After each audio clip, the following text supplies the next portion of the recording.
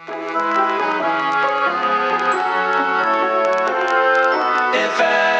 anyone's out there, blink twice and keep listening. Blink twice and keep listening. Hi Teamsters, I'm Carrie Ann. And I'm Allison, and this is Podcast Without an Audience. Where two friends pick two topics and find intersections. Or not. And let me tell you, I don't want to curse like right off the bat. Oh, go for it. We are in this. Let me fucking tell you. Fucking tell me. This weekend has been bananas. Bananas. So Obi got stung by a bee. Did I tell you that? You did. Yes. His little face. Oh my God. So I go onto the porch to do my notes for this very podcast. Uh-huh. And I start working, and he's like digging in the kind of the corner of the porch, and apparently there's carpenter bees. Oh no. So then he like gets stung by this bee. It's like hanging on for dear life on the end of his like face. Oh. I have to flick The bee off. So then I immediately Google, like, my dog just got stung by a bee. What do I do? And it says, like, put a paste on it. Put, like, a baking soda paste. Oh, yeah. I think that's for the pain. Well, and to draw out some of the toxins, maybe. Maybe. Yeah. I don't know. I'm going to say yes. Make the fucking paste, go back out, and, like, his face is literally, like, twice as big as it was within, like, 2 minutes. So I call my vet. I was like, can I give this guy Benadryl? Because, you know, he's only 6 months old. I was like, what do I do? I was like, Ray's going to kill me. I was like, this happened on my watch. So then they're like, you need to bring him in. They're worried about, you know, it impeding his airways because he's got the little smush Because he's got a nose. smushed face because he's a Frenchie. So then they want to hold him for a couple hours. And I'm like, what the fuck am I going to do for a couple hours while you're holding on to my child? But they pumped him full of some good, you know, stuff. And then for the next like 24 hours, he was on Benadryl. So he just kind of like moved across the carpet. Like lobbed around the house. Yeah, just like scooted around for a little bit. So he's fine. He's okay. But like, wow.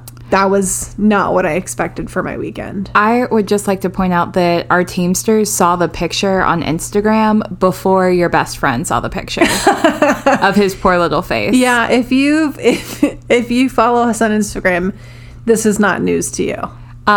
If you don't follow us on Instagram, go follow us on Instagram. What are you doing, you silly goose? We have so many pets to show you. We do. How are your babies? They are good. Have you been to All Pets Considered?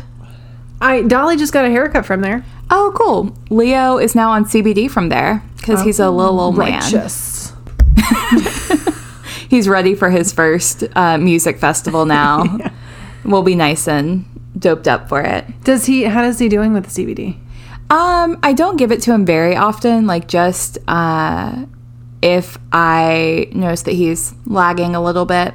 Mm-hmm. He's got little old hips, so we gotta keep him comfy. Oh yeah, lube him up occasionally. When I hip, you hip, we hip. Speaking of hips, I noticed Dolly has a little shaved spot on her hip. She got a haircut, and she looks exactly the fucking same.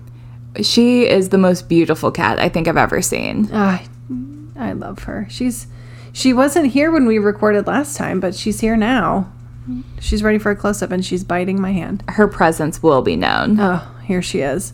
Anyway, what do we got going on this week as far as psychology, my dear? So this week... we have a Patreon pick this week. We have a Patreon pick this week. Our dear Patreon, Olivia, picked our topic. Do we know Olivia's pronouns? She, her. Cool. Awesome. So, Olivia, thank you so much. I don't know why I needed to know the pronouns in order to say thank you, but I just... So, Olivia asked that we talk about the chameleon effect. So, I have heard of the chameleon effect only kind of in obscure conversation, not as an actual thing. Right. So, I was a little curious when she recommended it, like what we were actually going to be talking about. And there's some actual definitions for the chameleon effect. It's also backed up by research, which is super cool. So thank you so much, Olivia. I'm excited. Me too. Let's get into it. Let's do it. The chameleon effect refers to non-conscious mimicry of the postures, mannerisms, facial expressions, and other behaviors of one's interaction, such that one's behavior passively and unintentionally changes to match that of others in one's current situation. That was a direct quote, in case you could not tell.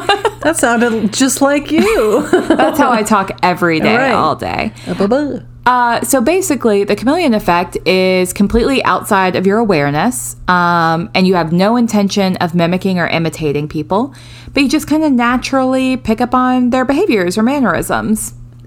What's interesting about this is that it suggested that it applies to people who are getting along really well. So it's, think about like all the things that you and I do that are super similar. Yeah. We noticed when we first started recording the podcast that we repeat each other a lot. Mm-hmm. We have similar like mannerisms. We say similar phrases at this point. We've also been best friends for so long. We've just kind of morphed into a singular person. Party one. Party of one. There we go. And we just did the same hand thing to each other too. We spend way too much time together. But research suggests that the bi-directional relationship of this, so the fact that it goes both ways, increases our likability towards each other. Mm-hmm. So the fact that I am mimicking you, you are mimicking me, we're one big happy family. Yeah.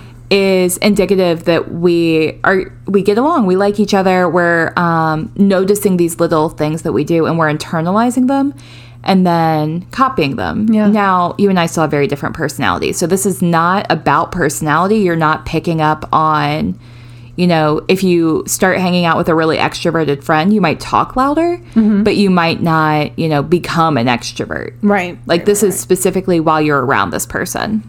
And has nothing to do with personality. Chartrand and Barg are the two people who coined the term chameleon effect and really did most of the research. They were both professors of psychology at New York University and conducted experiments to study this phenomenon in 1999. They basically had 3 questions. They wanted to know if people would automatically copy each other regardless of familiarity. Number 2, if doing so increases likability. And number 3, whether people who are more agreeable are more likely to display the phenomenon. So what does agreeability and disposition have to do with it, basically? In their experiment, 78 individuals were asked to talk to each of the experimenters one-on-one. So these 2 people sat down in separate rooms and called people in one at a time. Consciously, the experimenters employed varying mannerisms. Like one would smile and touch their face more. The other would like wiggle or bounce their foot more. And they would study their subjects and notice whether the subject copied the experimenter who was a stranger to them. So do you need to know the person to start copying their mannerisms? No, you do not. And You I do know not. that firsthand. The subjects increased the amount at which they touched their face by 20%, and more than 50% would begin wagging their foot when they saw the experimenter doing it. Oh. So, yes, like you will mimic people regardless of familiarity. Right, absolutely. Which makes so much sense. Like if you're meeting someone new, and even if you know you're part of an experiment, but you don't necessarily know what the experiment is for, maybe you're a little uncomfortable, you're seeking connection with people, and connection happens through mimicking in some instances, Or right? even in like everyday, Yeah. like for me, it's accents. Yeah. Like I cannot help myself. But I can't. I can't. So do you feel like, because I know that you do accents a lot on the pod, but do you feel like if you're talking to someone who has an accent that you'll pick up their accent while you talk to them? Because that would be the No. chameleon effect. No. I think it's something I've experienced recently. So if I've been talking to somebody who, like, let's say has an Australian accent, I would work that in somehow. I don't know if it's consciously or subconsciously, but like I'm more likely to repeat it if I've heard it recently. Yeah. So the chameleon effect specifically applies while you're with that person. Ah, okay. And then maybe a little while afterwards, but it doesn't stick around. So like you doing your accents, even if you've recently been around someone with an Australian accent, you're not consistently doing it when they're not around. No, but I do have a really fucked up story. Oh, tell me. I don't know if we're going to be able to put this in here. I'm going to have to get permission, but I have a friend who was dating somebody who faked an accent for years. Really? Yes. Oh my gosh. Okay, you're going to have to tell me more about that later. I will. But faked an accent, like, did not know, was just out in the world. Presented themselves to be from somewhere they weren't. So yeah, some of that might be related to, at least perhaps for you, a little bit of the chameleon effect. I think it's also, I actually read recently that it might be a sign of being ADHD is when you pick up on other people's accents and then employ them in your own Absolutely. like communication. So that would make sense too. Yeah, and singing and Yeah. all the things I do. We need to have a Everything. whole other conversation about that. Okay, got it. Yeah. So to answer the second question, individuals went back into the room to have a conversation with the experimenter. And this time, half the subjects, the experimenters maintained a neutral or relaxed position. And for the other half of the subjects, the experimenters mimicked the posture, movements, and mannerisms of their subjects. So the first time, they were trying to see if people would mimic them. Mm-hmm. This time, they mimicked their subjects. Afterwards, the participants on a scale of 1 to 9 rated how much they liked the experimenter and the smoothness of the interaction. Oh, like, I'm did sure it feel was comfortable? Smooth as butter when they're acting just like you. This resulted in a minor correlation, but still there was a correlation. Those who were mimicked rated the how much they liked the experimenter and smoothness at about a 6.7, whereas those who were not mimicked rated it as a 5.9. So like a Okay. 1 point difference, Right. which is still a correlation. Sure. And it still goes to prove that people who are mimicked do feel more comfortable, especially if it's unconscious. So because it was an experiment and the experimenters were doing it consciously, I would love to know how that impacted, because I feel like I have a really strong bullshit radar. And if someone was mimicking me consciously, I feel like I'd pick up on it Sure. a little bit more than if it was an unconscious thing. Maybe. Or maybe you'd be like, this person is amazing. So likable. Also a possibility. Well, I will when you give them match- a 6.73. Right. When you match somebody's cadence, when you match the way that somebody, like, how fast or slow or, like, yeah, I get it. Yeah. Then you think that you have something in common with that person. Maybe you're from a similar place. Well, and this is not about the chameleon effect, but to your point, you can also help with, like, if you're talking to someone who's really energetic and you're trying to encourage them to maybe be a little quieter or whatever else. Well, if you lower your tone, people will start to match you as well. And I think just knowing that about the way that psychology and the brain works is really fascinating. Yeah. Like, we mimic each other all the time, consciously and subconsciously. And now I feel like I should be about right here. So now we're going to talk like this for the rest of the episode. we need to get back to our ASMR. Hello. Ooh. Welcome to Podcast Without an Audience. Where two friends pick two topics and find intersections. Or not. The third step, the researchers wanted to find out what kind of psychological disposition affects a person's tendency of naturally engaging in mimicry more than another disposition. This looked at perspective taking, so how people naturally assume other people's perspectives, like, can you put yourself in my shoes pretty easily? The The subjects were asked to fill out a questionnaire along with a measure of empathy, and they were asked to sit across from the experimenter who did the same mannerisms as before. In this experiment, they found that individuals who were more open to other people's ideas mimicked face rubbing and foot wagging gestures by 30 and 50% respectively. So what this discovered was that people's empathetic characteristics do not affect their rate of mimicry at all. Perspective taking is more about cognition than emotion. So it's less about, are you emotionally connected to somebody and willing and going to engage in mimicry, or are you cognitively, like, do you feel like you're on the same wavelength? Okay. Are you able to put yourself in their shoes and understand, you know, them from that perspective? Okay. Which feels like a fine hair to split, but that's that's what we're at. So what's the impact here? For most people, it's perfectly normal to mimic people. Like, we do it every day. You do it when you walk into a job interview and you're not really sure what you should be doing with your hands. You look at everyone else in the room and you start doing whatever it is they're doing. It's one of the reasons that, you know, you might have the same mannerisms or gestures as all the people in your family or your best friend or whatever else. Oh my God. Have you like, when you go into a family, it's like being indoctrinated into a whole new society. It absolutely is. There's the families that like exclusively talk to the animals and do not talk to you. Yeah. You know what I mean? Yeah. There's like, it's like the people who like, do you wear pajamas to breakfast or do you wear your normal clothes to breakfast? Have you ever seen your parents in anything other than formal clothes? There we go. But yeah, so Yeah, no, you're absolutely right.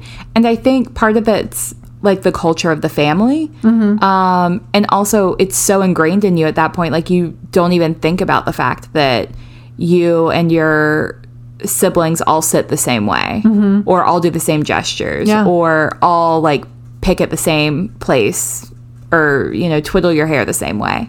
Like, it's just a thing that you pick up on. pick at the same I don't know. I was like... No, I love it. It's so true. It's such a weird thing to notice. This is unrelated, but I found this really horrible picture of my sister and I texted it to her today. And when I was in high school, I made her a plate, like a plate with my face on it. But I'm doing this like really horrific face, and so it's like a really good dinner, kind of like dinner party plate. Like, because you might maybe put some cookies on it or like some cupcakes, and then as the items get taken away, it is then revealed this beautiful, in fact, your face, face on it. And so I am gonna make a plate with the face of the picture I sent to her today, because it matched the it matched. There was a chameleon effect there. Link up there. If you live with or interact with another person or other people long enough, you're bound to pick up some of their behaviors, mannerisms, facial expressions, and gestures. It also has a positive impact on human social interactions. Now, there is a concern around people who mimic people who aren't as in tune with their gestures and can often ring false alarms in your brain. I imagine it's especially difficult if this is a thing that you do regularly and then change drastically from person to person. The chameleon effect is also separate from taking on another person's identity or personality. That is not at all what we are talking about here. So I did a little bit more digging because a lot of this sounds really positive, right? Like, you're connecting with people. It's mostly harmless. Like, you're, mimicking a thing that they do, and it helps them feel more connected to you. You feel more connected to them. That's fantastic. I did read one article that was about borderline personality disorder and the chameleon effect. Do you know much about borderline personality disorder? I sure don't. Okay.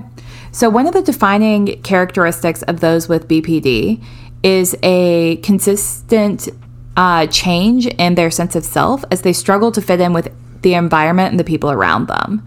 Many people with BPD experience an unstable sense of self, and they have a strong fear of abandonment. Okay. So the chameleon effect may have especially strong impacts on these individuals and could even aid in masking the disorder itself. So a person with BPD may mimic the people who are around them to such a great extent that even when they go to a therapist or psychiatrist or doctor, they will mimic that person well enough that the person may not notice that they have mental health issues. Sure. Specifically BPD.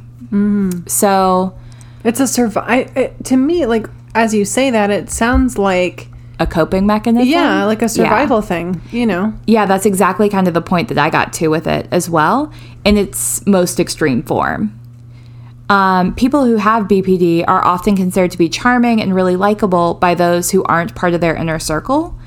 People who are within their inner circle see how dysregulated they can become. So I think it makes a lot of sense that they're seen as charming because they really can kind of take on the different pieces of those who are around them. The chameleon effect also may be stronger for those with attachment disorders, anxiety, etc. This is not to pathologize the chameleon effect, but rather to talk about how this can be seen in any number of ways by people with and without mental health issues.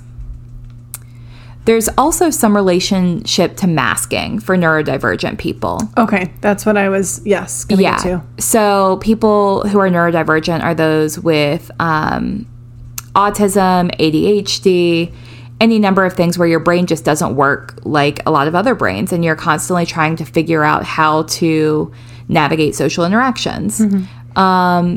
So the primary difference between these two, it seems to be some level of awareness. Like the chameleon effect, as we've already discussed, is largely non-conscious, whereas masking, to a certain extent, may be non-conscious, but there's also a really practiced component to masking. Like you're studying the people around you and processing whatever input you get and then figuring out why people are doing the things that they're doing and if you need to be doing them too. Like, for instance, if you're in a Zoom call and even with coworkers or something, and you're like, oh, I need to smile now because everyone else is smiling and you're trying to fit in, that's masking. Whereas if you have picked up on a coworker's mannerisms or, you know, propensity to like twiddle a pen, that's a very different thing. Right, sure. So what stands out to me about all of this is that we have heard that we are the average of like the 5 people that you spend the most time with. Have you ever heard that before? No. Oh, I like that though. Me too. So I think about this a lot, actually. And especially in the past year with not being around people, like I felt like I really developed into a truer sense of who I am. Yes. But I also like, I spend so much time with you. You and I talk every day. And I see the ways that you and I are connected and how I've brought certain pieces of that into my life. And I'm really happy with those pieces. I'm sorry if I apologize. Well, and also family, right? Like we spend a substantial amount of time, especially before college, with our families. Right. So we really take on a lot of the same personality, mannerisms, and characteristics of our family. But who are the 5 people that we spend the most time with? Do we share some of their mannerisms? Do we find the same things funny? Was this as true before we spent time with that person as it is? It's so interesting because I think it also works with like personal life versus like work life. Oh, because, absolutely. You know, I choose not to talk about work on the podcast. That's just like an active choice for me. But I'm not myself at work. I'm an alternate. Well, and I think self. I think that that's normal. We all put up different pieces of ourselves depending on who we're around, and like from work to personal life, and even within different friend groups, you might present different things. But I just think that it's fascinating to look at who you're around and like really pay attention to what you're picking up on. Oh, yeah. And putting back out and how you're mirroring those people. And that's so true. I mean, how can you not rub off? I mean, think about friend groups. You've got inside jokes. You've got, just like things that you're watching on TV. I mean, half the shit I say is quotes from fucking movies. Office Yeah, and- The Office. Like, none of this is original. Well, there is no original thought also. Yeah. Which that's another topic for another day. But as our sponsor pointed out, the person who inspired this topic for her, she can tell who that person has been hanging out with just based on the accents or mannerisms that she exhibits. Yeah. And I think that that's really interesting. That is cool. And I think it just speaks to how well you know people and can pick up on those slight changes in their mannerisms. I wonder how, like, the laugh, like, people's Yeah. laughs are so unique to them. But, like, at what point do we develop our laugh? And, like, do those change? Ooh. Ooh. You know what I mean? Yeah. Because, like, have you ever been in a room where somebody's got, like, a really distinct laugh? Our geologist friend. Oh, yes. The most distinct laugh I've ever heard. Yeah. Yeah, that's a good point. So, like, at what point, if you're trapped, you know, in a bank vault with them or whatever, like, when do you start adapting? You know, when does that become your new normal, I wonder? Oh, that's a great question. And I think one of the ways that mimicking can show up is in meeting people's energy level to a certain extent. Oh, I guess. And so if we are around our friends who are naturally louder than we are, do we pick up similar, you know, ways that they laugh or volume levels, things like that? Yeah. I'd say yes, probably.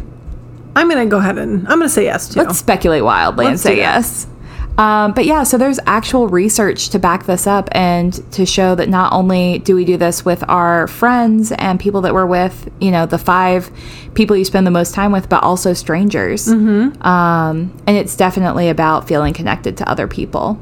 So That's crazy. Yeah. To me, like, I get the connection, but, like, for me, it feels like I just don't want to be that one person who's not, like, doing the thing. yeah. Well, and I think that part of that, going back to, like, as it relates to neurodivergence and masking, right? Versus being one-on-one with a person, and if you see that they're, you know, touching their face a lot, then you start touching your face too. I know that you don't like touching your face, but I've gotten a lot better over the years, but yeah. so I think that some of this is general social interactions versus one-on-one situations. Wow. Yeah. Very cool. Yeah, so go check out the research. There's other research about this. It's just difficult to find. A lot of it were lengthy journal articles that you had to pay to have access to. Yikes. Yep. I know you bring that up a lot, but I know, it just pisses me off. I really love research. yeah. And it's so frustrating that you have to be in school or pay additional money to get to good research. Yep. So I Don't need make to no find sense. friends who are in school that I can tap into their library access. Tap in. So thank you, Olivia. I was super excited to learn more about this. I feel like I learned a lot, and I think that there's a lot of link ups, as Allie has started calling them, between chameleon effect and a lot of other things like masking and positive and negative social interactions. So definitely could do a deeper dive at some point. But this was a really amazing jumping off Absolutely. point and looking at the research, which you know I love. Thank you so much, Olivia. And if anybody else, if you're interested in choosing a topic for us, just head on over to our Patreon account website. I don't know. Whatever it is. Patreon.com/podcast without an audience. You can check it out, see what else is going on. You know, the pasta recipe is still up for grabs. Also, our close friends group on Instagram. Oh, yeah. Also, Patreons get first. They get first notifications when our merch is up, which we're super excited We gotta for. talk about merch. TBD. So all of that is super exciting. But we are going to take a quick break, and we will be right back for my portion.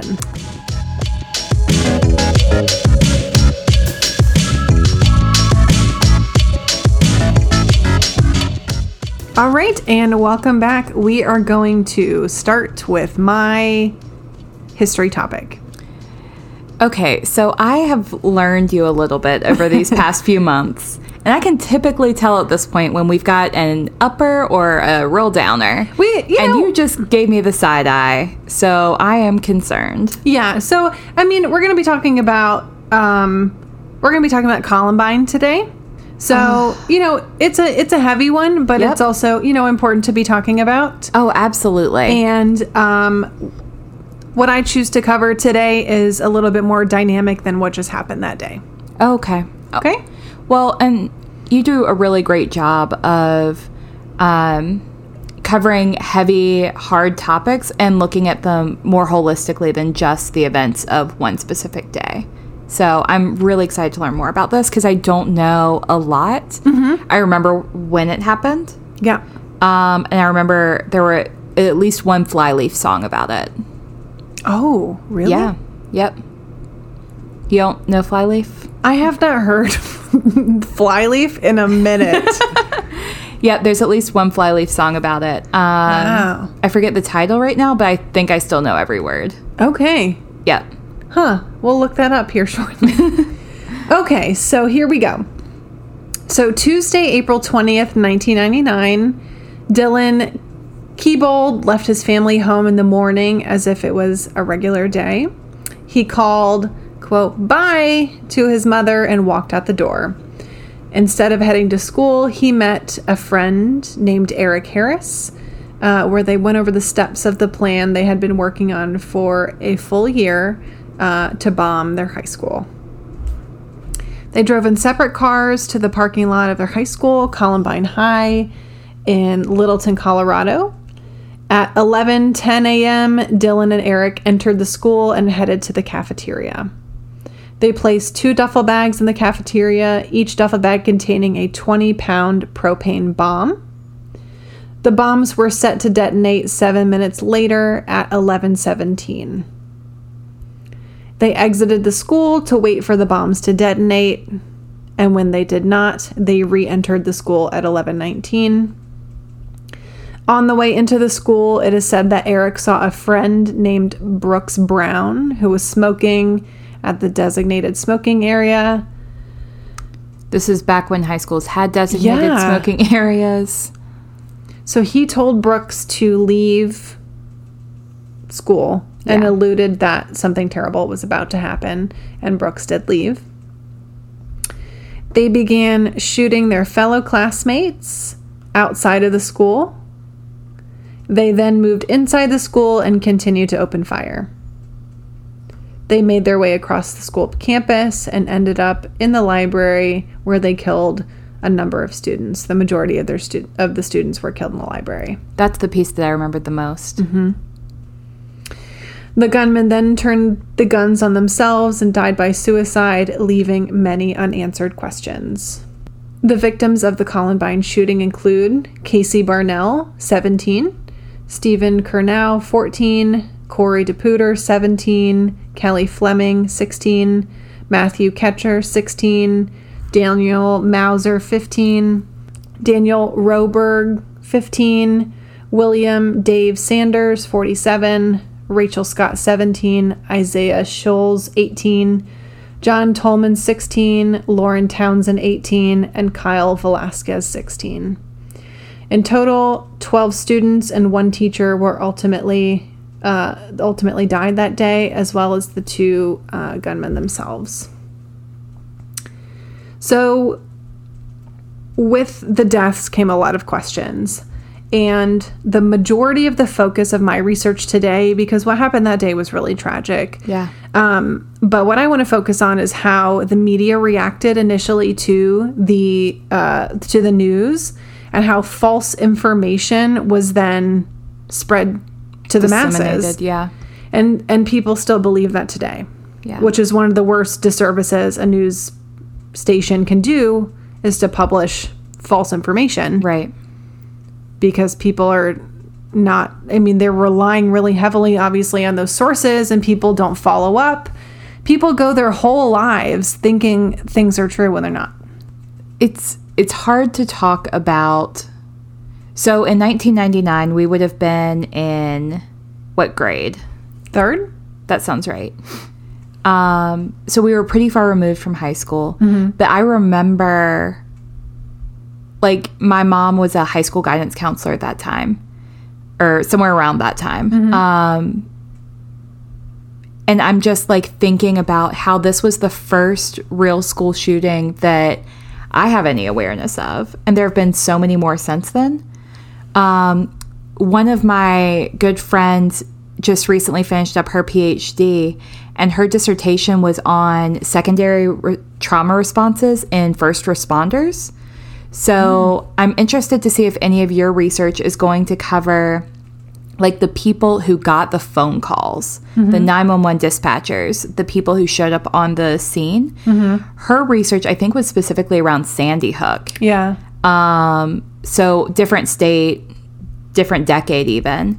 But, like, seeing our country's response to this mass murder, mass shooting, done by teenagers in a high school. And I know that we'll probably talk about mental health. We'll talk about, you know, all of the implications in the families of the victims, as well as maybe even the shooters. But I think that it's also interesting to think about the people that we don't often see, who are the ones that had to show up and figure out what was going on and how to respond. Right. And, you know, we're the first people in the school to try and clean up. Yeah.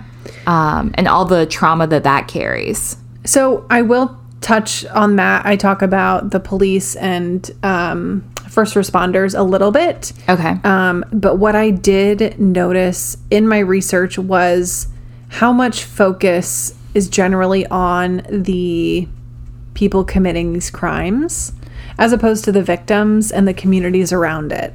Well, I think that the reason that we focus so much on the perpetrators is that we want to know how to stop something like this. Like, how do we get to this point? How do we prevent it from happening again? Right. Why? Why? And the answer lies in the person who committed the crime. It's also so far out of a lot of our realms of understanding that it's a curiosity. Like, we don't want to imagine that we could be the victims to something like this. Absolutely. So instead we focus on, like, why did these people do this thing? Because it's not a thing that I can understand. Yep, absolutely. So we are going to be talking about what the media got wrong. Okay. That's what we're going to discuss first. So the first one was that the media stated that the two young men, Dylan and Eric, were a part of a, quote, gang called the Trenchcoat Mafia. That doesn't ring a single bell for me. I mean, also the weirdest fucking name for a gang. Okay, so here's the thing. It's not even really a gang. See, this is the thing. Okay, so Dylan and Eric did wear trench coats. Also, like, it was a style thing. So yeah. The year before, seniors the year before, started, like, a little club called the Trenchcoat Mafia, and it was just a bunch of weird kids who played video games and, like, wore trench coats and, like, were kind of goth. Yep. There was still the group that I went to school with in high school who still wore trench coats and were kind of goth. There you go. Yeah, I mean, I think that group exists in probably still in most schools. Oh yeah, and those Like, are the it's kids. counterculture. Those are the kids you want to hang out with. I'm telling you right now. They have the best taste in music. They sure damn do. Also, one of the guys in my high school who wore his trench coat every day also ate with chopsticks all the time. Like, Really? exclusively with chopsticks. Wow. And it's one of the few things I remember about him, is that he just loved his chopsticks. I wonder what he's doing right now. He's probably running some company. Oh, he's probably fucking killing it and Yeah, whatever oh, he's yeah. doing. Like, he was brilliant. A little different. I wish we could all go back to high school and just understand that, one, it doesn't fucking matter. Yeah. And two, just, like, be yourself. I know there's so many things going against you, but, like, stay true to who you are, because We cared so much I know. in high school. I know. We wanted to fit in some way. Like, even if you didn't want to fit in with the popular crowd, you wanted to fit in with somebody. Yeah. It's funny because I relate to this trench coat mafia thing because my high school friends, which was essentially like the island of misfit toys, we like drew anchors on our forearms and like we called ourselves Team Brutal and like we were totally weird.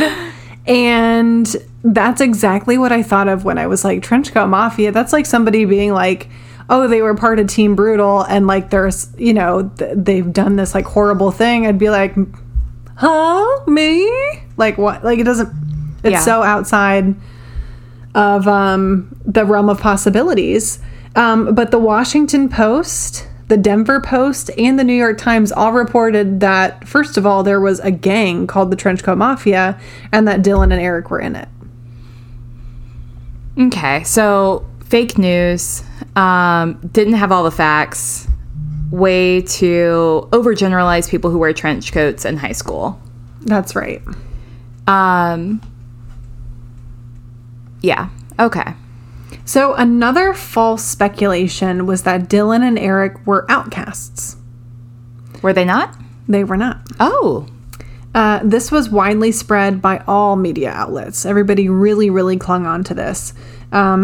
It's reported that they both had friends, both participated in school activities and functions. They both worked together at a part-time job at a pizza place.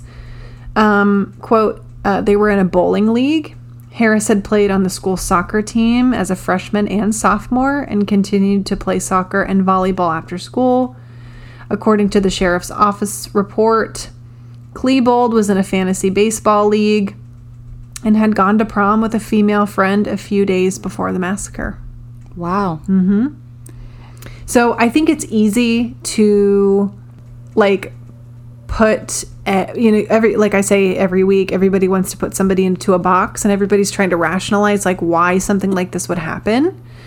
And this is a time where mental illness is not necessarily being talked about as much. Yeah. So it's really easy to put these kids into these stereotypes as being loners and being weird and... Well, and I think it distances yourself from having to relate to them. That's a good point. Like, if you... That's a really good point. Yeah, I think that we're trying to put... And I see this a lot when people are uncomfortable with the decisions or actions of somebody that otherwise they could potentially be lumped into the same group as. Mm-hmm. We try and figure out other ways to make sure that people don't see us as them. Yeah. Or see them as part of us. Yeah. So... yeah, I think it's compartmentalizing and just creating distance. I think that's a good point. Yeah. And also part of it too,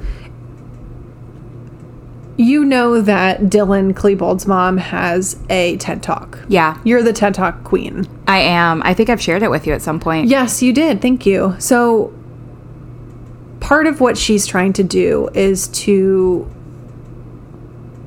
speak her truth and also prevent, hopefully, something good come out of this, that she can help others like recognize these patterns in other students and things like that. But part of the media sensation is trying to determine how to not have this happen again. Yeah. We could change gun laws. We could change gun laws, but that would be seems too like easy. A really rational next step here. That should have been step number 1. Right. However, instead we have to have a mom who has to relive the worst day of her life. Yeah. And I want to change. I want to kind of save that also till the end so we can talk about it more. But I did want to make that point that people choose to label them as outcasts so that they can, focus on one group to continue to perpetuate this narrative that they've created. Yeah. Yeah, so we'll come back to that a little bit more because I have other thoughts on her TED Talk. Yes. And I'm curious to hear your thoughts. We're gonna cap out this whole thing at that. Perfect. Can we say cap out? Yeah, I was gonna say, is that... Let me I was like, what are the implications of the phrase cap out? I've never thought about what that word means. We will end with that. we will end with that. We'll talk about what that means. Perfect. Okay. I mean, I hate it, but perfect. The third misrepresentation in media was that the attack was revenge for being bullied. Quote, in the aftermath of the shooting, if reporters asked other students, was so-and-so ever picked on, the answer just on average is going to be yes. The significance of that, though, is completely unknown. In fact, Harris's personal writings show many, quote, reasons for his desire to kill. One being he wanted to see himself as, quote, the law. 2, for sadistic pleasure. 3, because the human race is, quote, only worth killing. 4, as a revenge for being teased. I think that it is oversimplifying to say that they did this because they were being picked on or teased. Yeah. We're looking for a reason when there doesn't have to be one specific reason, and there's not. And it's also victim shaming. Like, they killed Sure. all of these people. We are saying it's because, well, those people may have picked on them. Right. This is not about the people who may or may not have ever picked on these two young men. Right. So revenge was only one of many reasons listed. And more often than not, Harris expressed a desire to kill complete strangers. Harris and Klebold did not kill any of the students who had teased them. School shooters rarely do. Mm-hmm. The two even said that they knew that some of their friends might die in the attack. Wow. Yep. So, piggybacking off of that, they didn't kill people who, quote, teased them. They shot at random. Yeah. It was all random. So, how many more pieces of misinformation do you have? Because I have a question about one that you haven't brought up, but I don't want to I have one speak more. prematurely. I have one more. Okay. The last is that their attacks were religiously motivated. That was the one that I've heard. Yeah. And this is what Flyleaf Song is about. Specifically, it mentions Cassie, who I think you said is like 15. Yeah. And she was killed in the library. Yep. So go ahead, because I need to know the actual answer to this. Okay. I hope that it's what you, I don't know. I don't have a Expectations? expectation for Okay. the outcome. I'm just curious. Like, I just want to know. So, quote, in the days immediately following the shootings, it was speculated that Harris and Klebold purposefully chose athletes, minorities, and Christians as their victims. It was initially reported that one student, Cassie Barnall, was asked by one of the gunmen if she believed in God. When Bernal allegedly said yes, she was shot to death.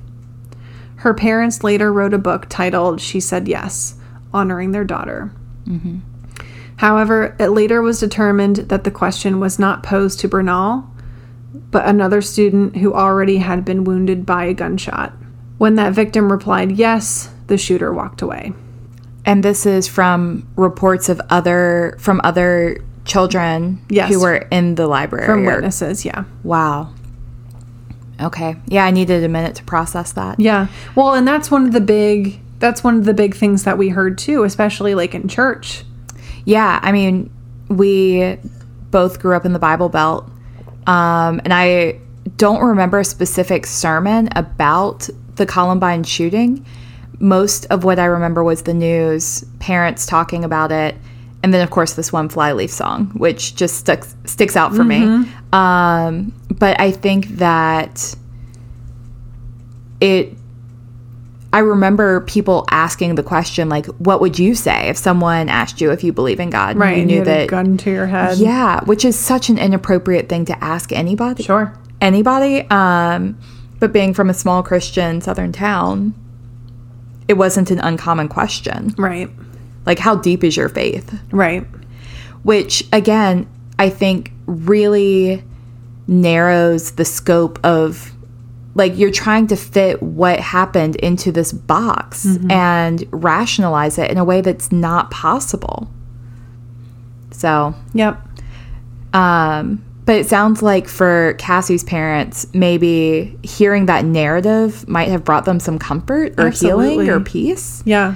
And if that's what you need in order to process the most tragic, Of awful course. thing, then Well, and how, the information that is initially brought to you yeah. is, what you're going to hold on to for a long time. And like, I was really surprised to read that, Well, I think I'd always kind of wondered if it was true, or what about it was true. Yeah. And honestly, we may never really know. Right. Like- That's a good point. Who was there? Right. Who survived? What was their proximity to the person who was shot? I mean, so many Yeah. questions. Right. So what is true? What's true about what happened that day?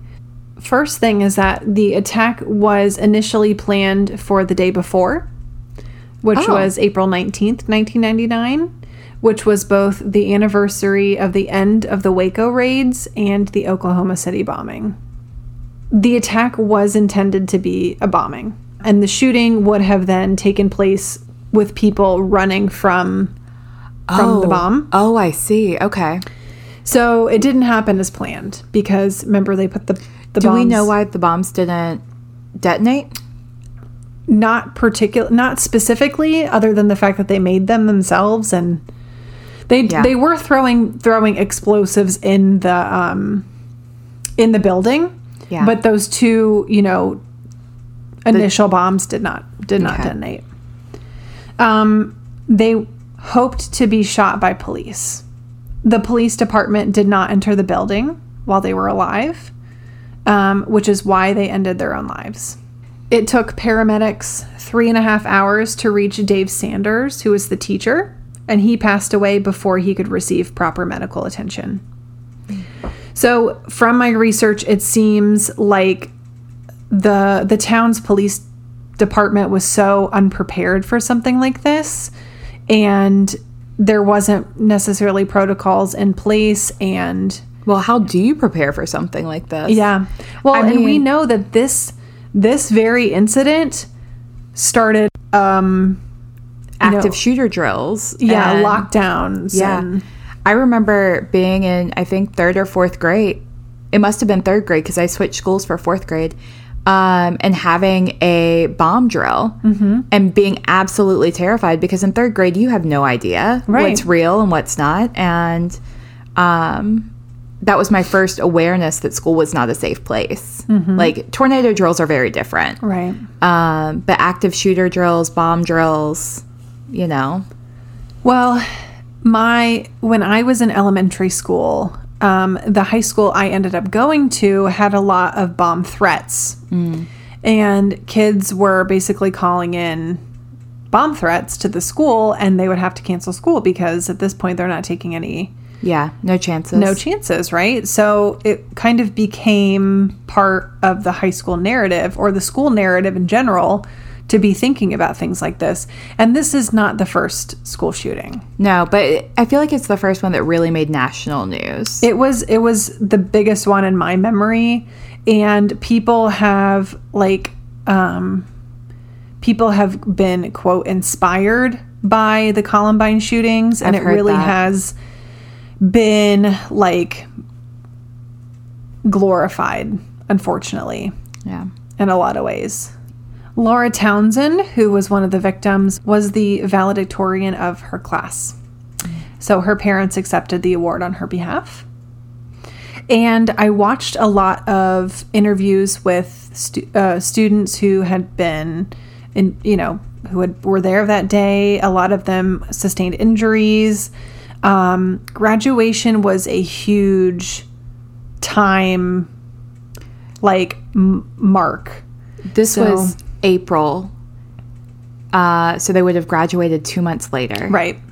Wow. So there were students who were paralyzed, who had to learn how to walk again. And a lot of them they had the goals to walk by graduation. So this would have been mostly for underclassmen who, needed a year or two for the recovery. But there were people who walked to graduation who didn't know that they would walk again. That gives me chills and also breaks my heart. Yeah, I know. Mark Maines, who was the man who sold a gun to Eric Harris and bought him 100 rounds of ammunition that day before the murders, was sentenced to 6 years in prison. For buying the gun or selling him the gun underage. Oh, gotcha. I wasn't sure if they were trying to charge him with being like an accomplice or underage. Got it. No. And then also a man named Philip Duran, who introduced Eric Harris to Mark Maines as a person he could purchase the gun from, was also sentenced to prison time. Okay. Let's go back to Miss Klebold's TED Talk. And we will link it on our website. Really, she's discussing mental health, the mental health of her son. Yeah. And how she's, he was really struggling, and just suicide prevention in general, I think, was a big takeaway. Absolutely. And what it sounds like to me from kind of what I've heard is that her son had more suicidal ideation, where the other shooter had more homicidal ideation. Right, that's correct. Both of which are horrible, and both of which, when recognized early and given appropriate supports, are treatable. Like, suicidal ideation is a thing that so many people experience throughout their lives, and seeking support is a sign of strength, and it's so hard to ask, especially for young men who our system doesn't necessarily recognize that men also need mental health support. People typically tell young boys to suck it up or rub some dirt in it or whatever, so men suppress their emotions. Yeah. But I think that this is a consequence of a really poorly defined mental health system, also a lack of gun laws. Like, it was the perfect storm for this tragic event. Yeah. And both Dylan and Eric both kept journals. They definitely wrote things down. They had been planning this for, about a year beforehand. So it was something that kind of came up as an idea, and then fantasy kind of took hold of it about, what it could do in their favor. And, it obviously escalated to what we know today. But again, I think I want to focus on the victims and their families. And one thing I did take away from my research was that the community of Columbine, or Littleton, Colorado, is that there's such a sense of community. Yeah. And everybody is helping everybody to get through it, and to honor those that died, and those who were injured and still working through that pain. Yeah. I think that when you have experienced, we've talked about trauma bonds before, and I imagine that this was a similar experience for especially the families that stayed, and the youth that stayed in school. I'm also certain that a lot of them moved, because I can't imagine having survived this and then having to go back to school the next year. But you're definitely connected to these people for the rest of your life.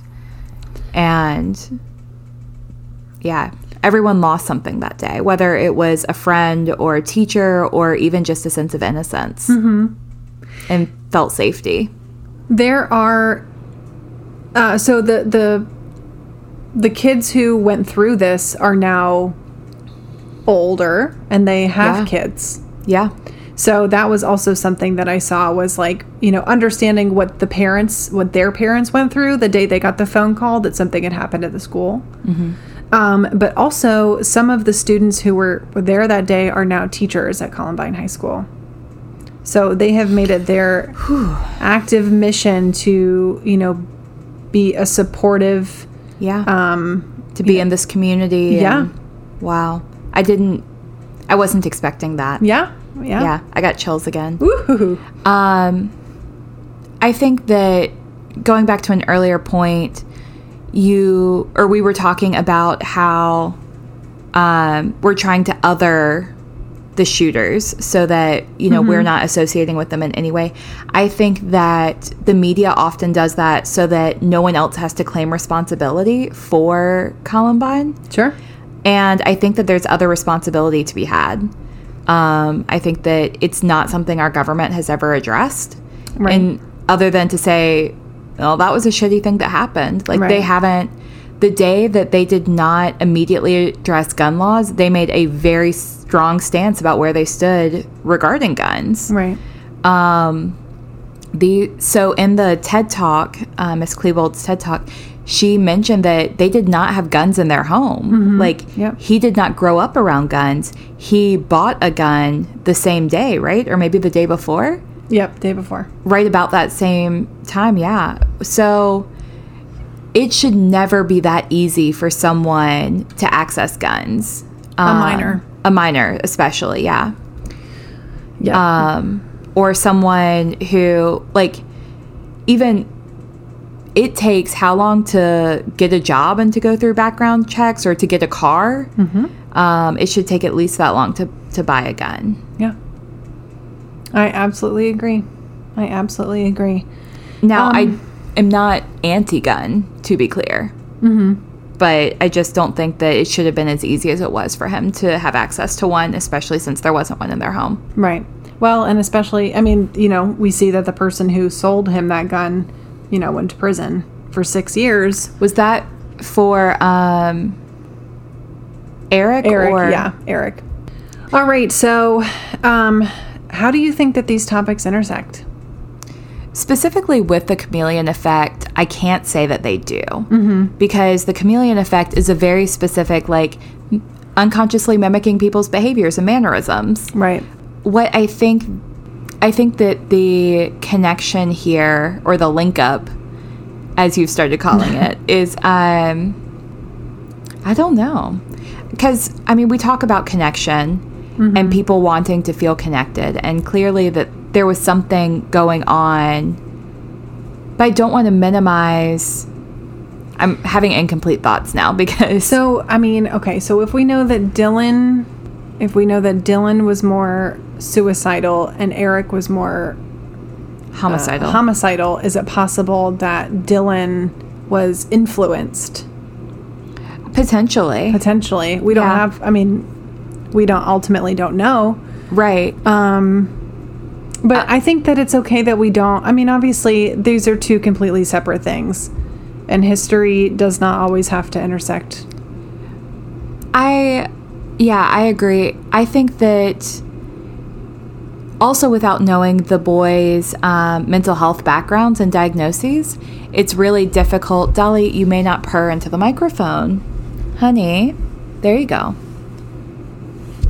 Without knowing the boys' mental health backgrounds, I don't want to be overzealous and just assume that, like, what their mental health issues were besides homicidal and suicidal ideation.